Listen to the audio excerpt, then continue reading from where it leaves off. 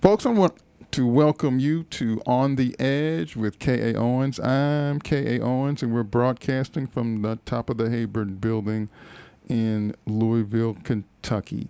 This is Forward Radio, WFMP-LP Louisville. That's 106.5 FM.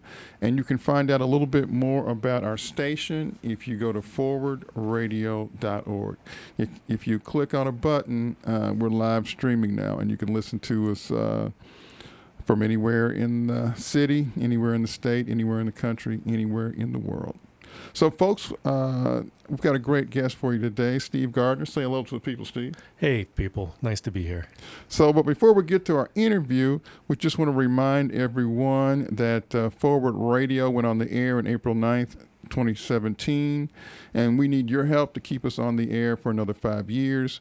We are marking this momentous occasion with a pledge drive from March 27th through April 9th. We need to raise $5,000, and you can pick up some fabulous one-of-a-kind thank you gifts when you donate at forwardradio.org only during the drive.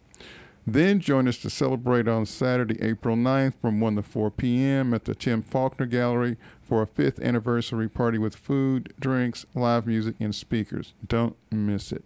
And that location for the Tim Faulkner Gallery is 991 Logan Street. 991 Logan Street. Free party on Saturday, April the 9th. So, Steve, you're wearing your Veterans for Peace hat today. Yeah, that's right. I'm the president of local chapter 168 Veterans for Peace here in Louisville. So tell us about that organization.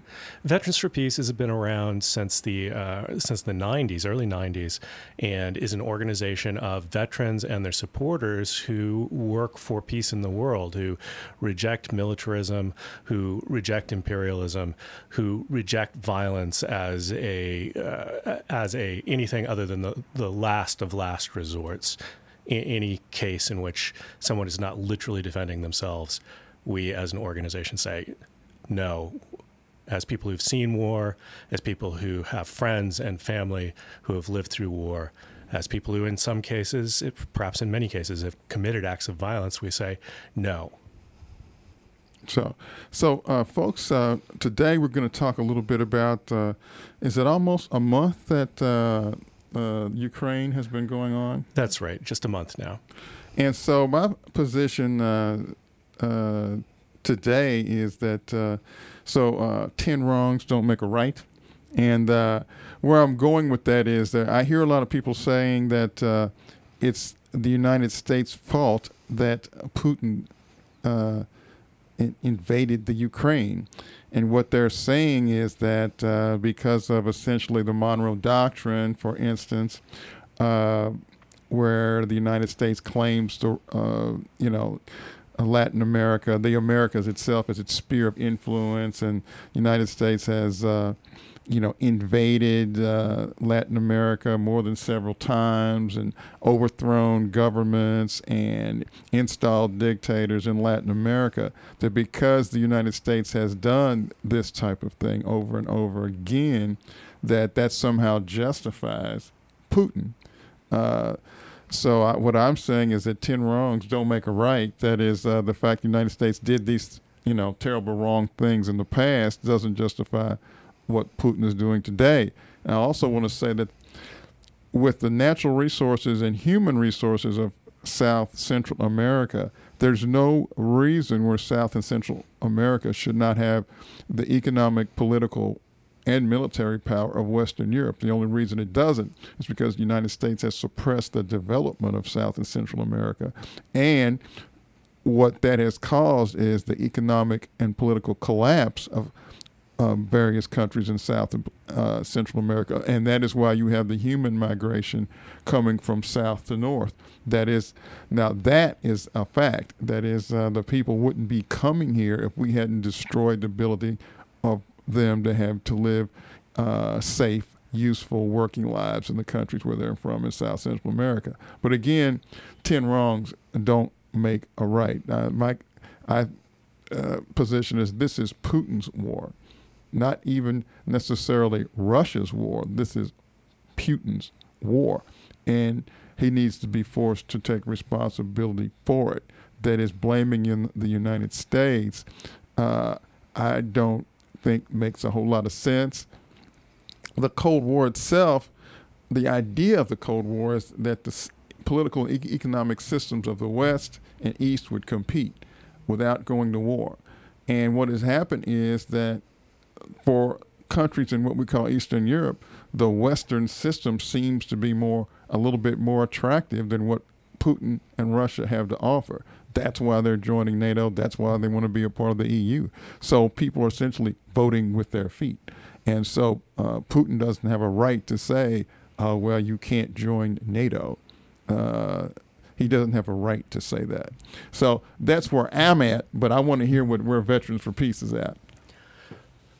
Well, I mean, I think in many ways we have a similar position. Our bottom line is that an invasion of any country, whatever the provocation is, whatever you can say it is pretty much never justified.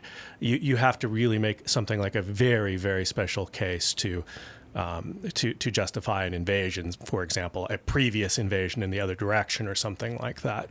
And even then, the kinds of violence that are being perpetrated in Ukraine, though not yet as bad as things were in Georgia or have been in, say, Iraq or Afghanistan, nonetheless, are not warranted by the threat posture that the United States and NATO poses for Russia. I mean, there's no world in which anyone was imagining a NATO invasion of Russia. It was never going to happen.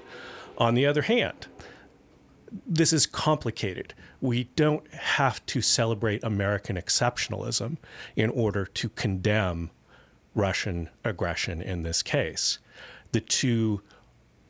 The world is intertwined. They're not easily separable, but in terms of our moral judgment and what we should do as a matter of policy as a country, these are separate things.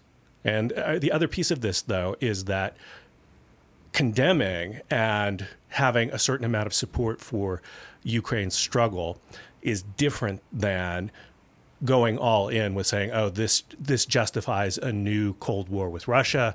This justifies vastly increased military budgets because Russia is so dangerous, and so on and so on. This justifies sort of a new culture of nationalism. Veterans for Peace and myself, speaking for myself, I would say, no, that's not justified. We deal with this as an instance of something wrong in the world that's being done by one of the most authoritarian countries in the world, which is Russia under Putin. Yes. So whenever President Obama was asked about Putin, former President Obama was asked about Putin and Russia, his standard response, and because I heard him say it, so he would say, well, Russia has an economy about the size of Italy. This is what he would say off the cuff, as if to say that he didn't consider Russia to be sort of a threat to the United States because of the size of its economy. So what I did is I looked up the economies, and this is top 25 economies. 1 is the United States, 2 is China, 3 is Japan, 4 is Germany, 5 United Kingdom, 6 India, 7 France, 8 Italy, 9 Canada, 10 South Korea, 11 Russia, 12 Brazil, 13 Australia, 14 Spain, 15 Mexico, 16 Indonesia. So if you look at Putin's economy, it's not as big as Italy. So Obama was actually off by 2 countries. So South Korea and Canada,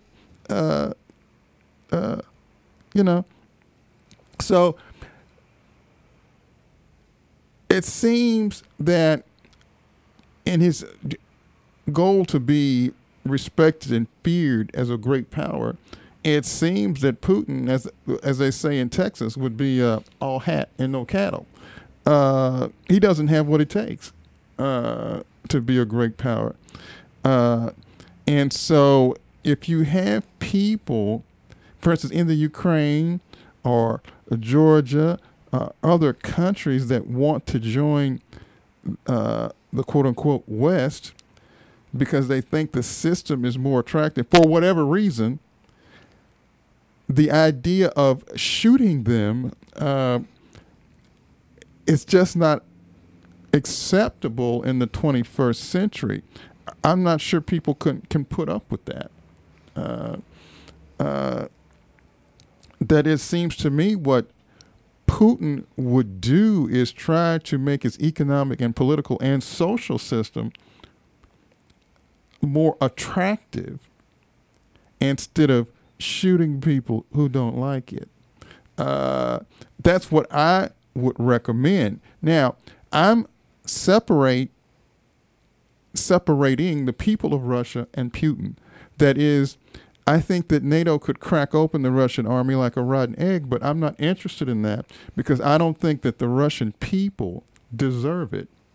I think the Russian army is made up of poorly paid, poorly motivated, poorly led conscripts, and I hate to see them dying in an unworthy cause.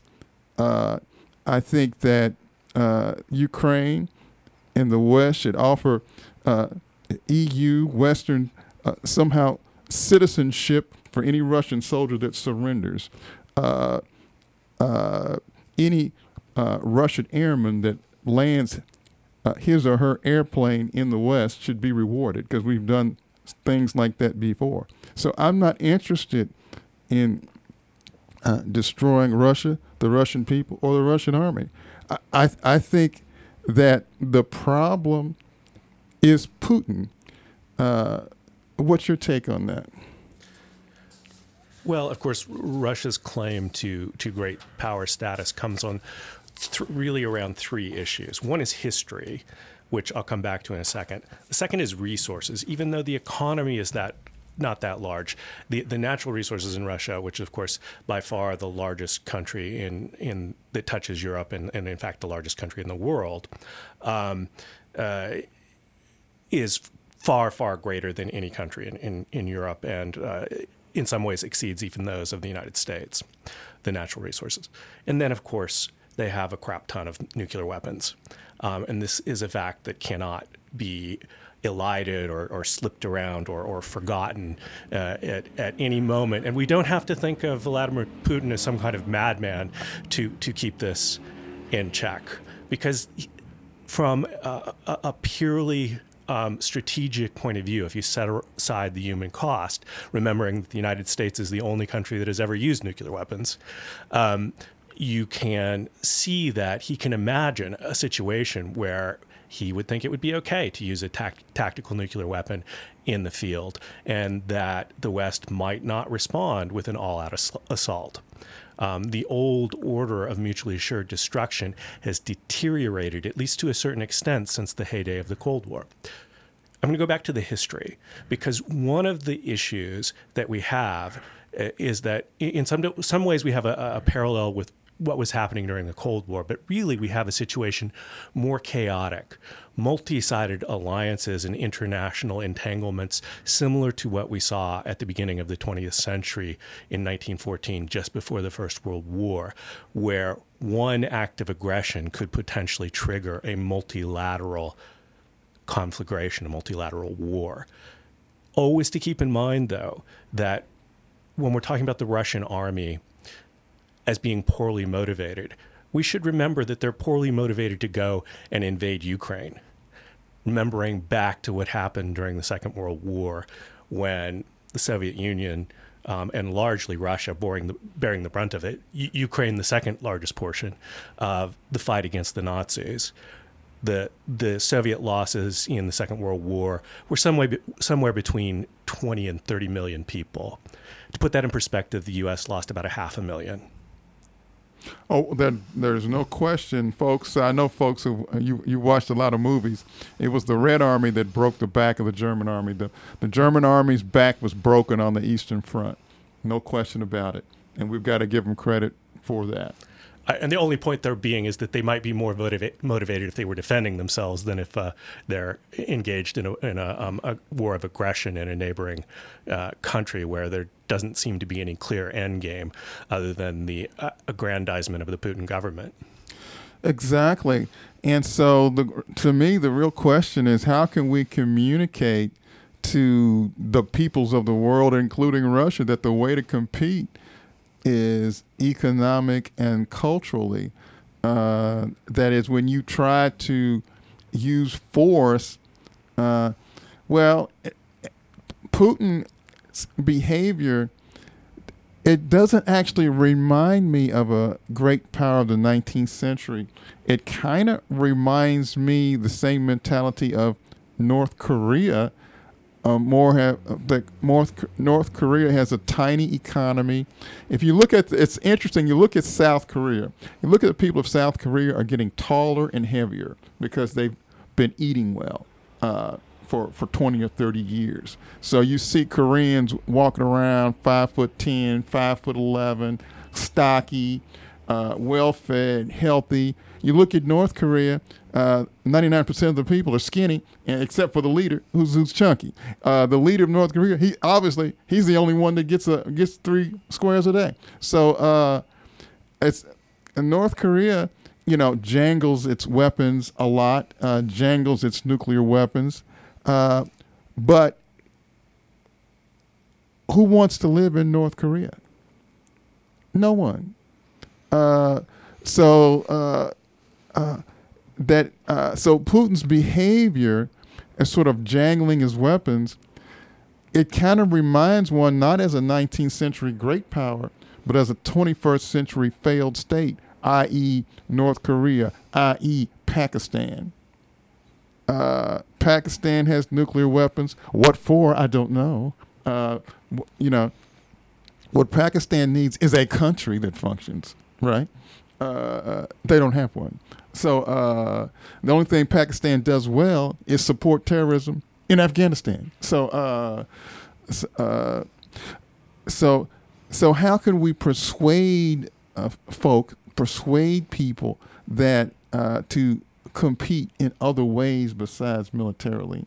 Not that the United States does any better, because at the end of the Cold War, the United States decided to feeling they had no opponent, spend a lot of time and create a lot of havoc in the Middle East. So not the United States has clean hands, but what do you think that the world should do? Well, in some ways, of course, it's a question above my pay grade, but I have some thoughts about what won't work. Okay.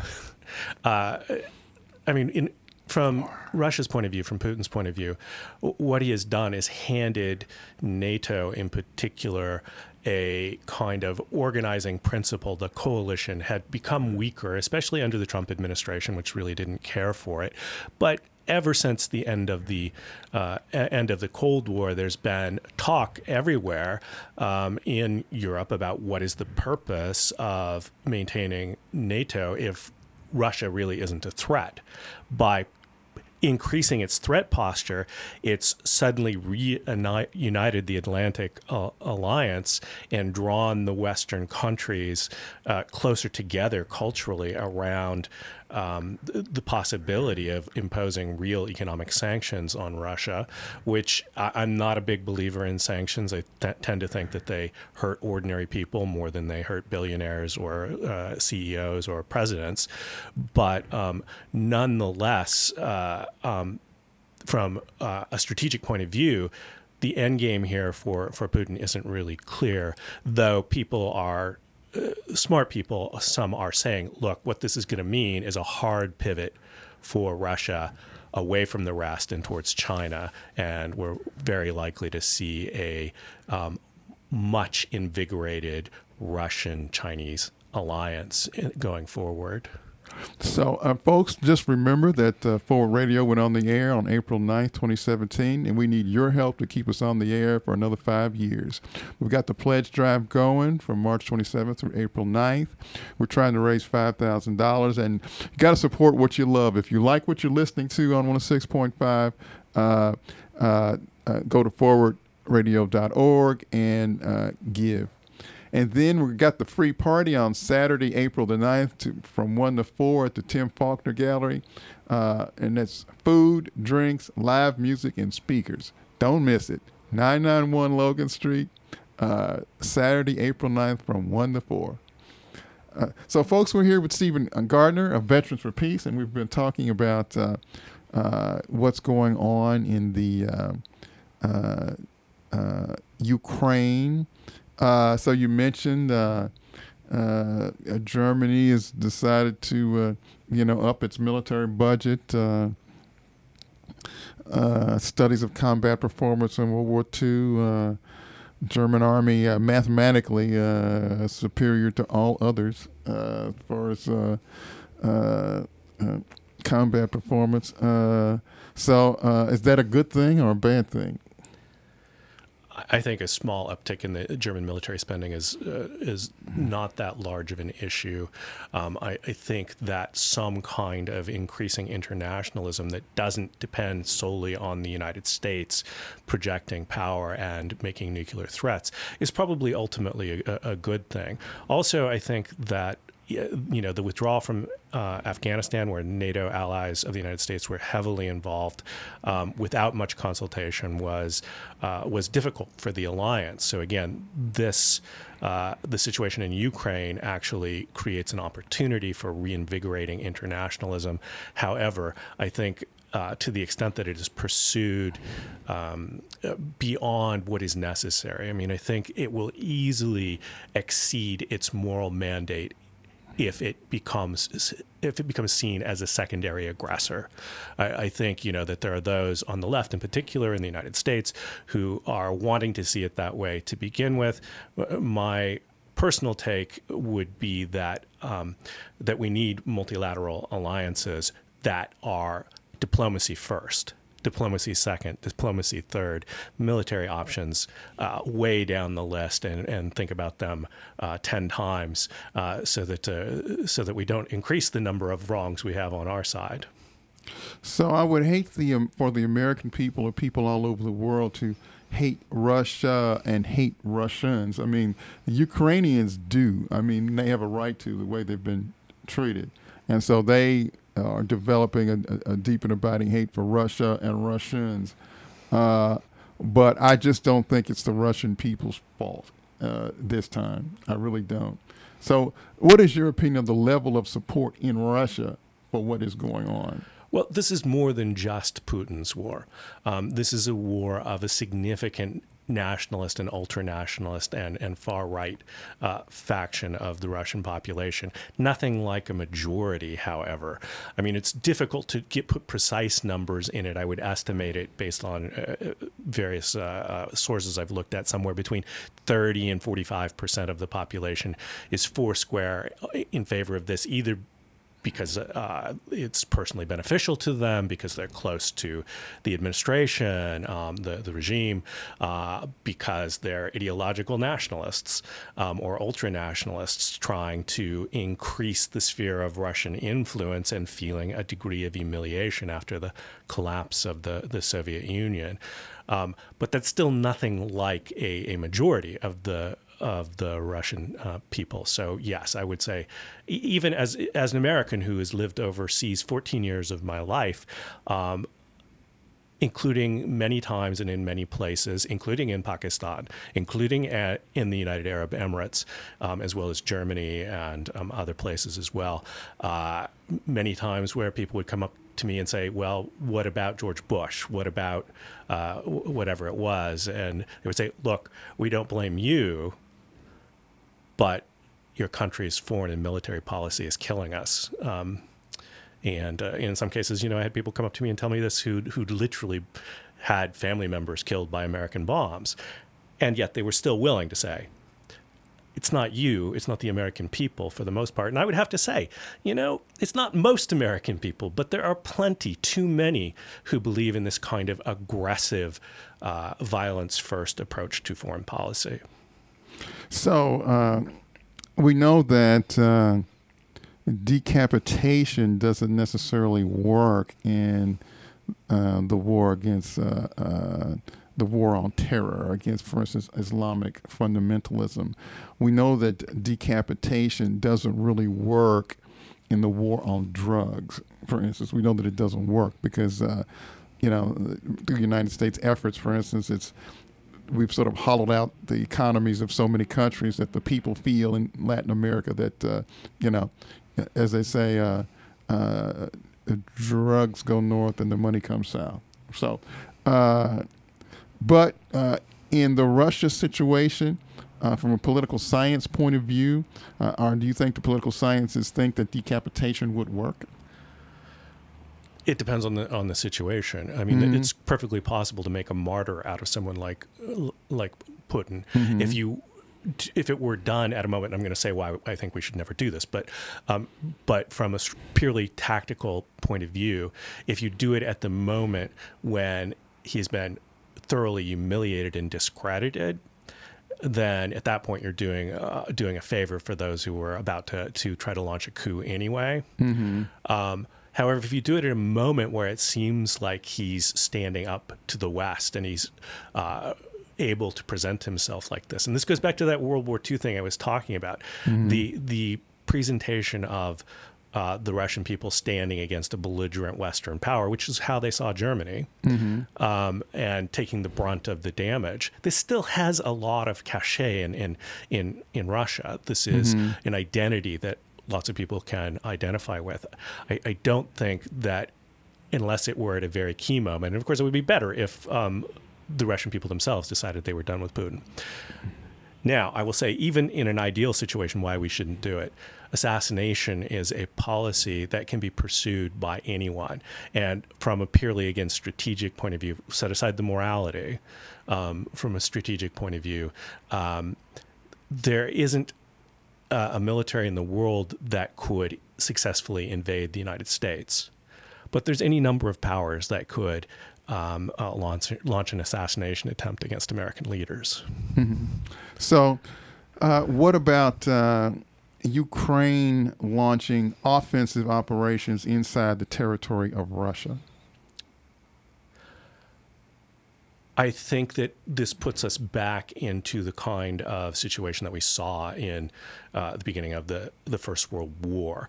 I mean, strategically, of course, Ukrainian forces, for example, that attacked across the border into Russia and then, say, retreated into Poland or Romania, this would be, from a purely military point of view of attempting to drag outside powers into the conflict, this would be brilliant. But in terms of the consequences, it's not something I would advise. At this point, the Ukrainians, in spite of not being a perfect country, where Russia is one of the most authoritarian countries in the world, Ukraine is only about a couple of steps up from that. This is not a full-blown democracy by any sense, not that the United States is either, but in relative terms, Ukraine still has lots of problems with its politics. But anyway, I think attacks on Russia would be a catastrophic misstep for Ukraine. At this point, it would lose them a lot of support from the West. So, folks, we've been here with Stephen Gardner of Veterans for Peace. So, Stephen, thank you so much for being here with us today. Thank you, K.A. I love being here. Folks, back next week.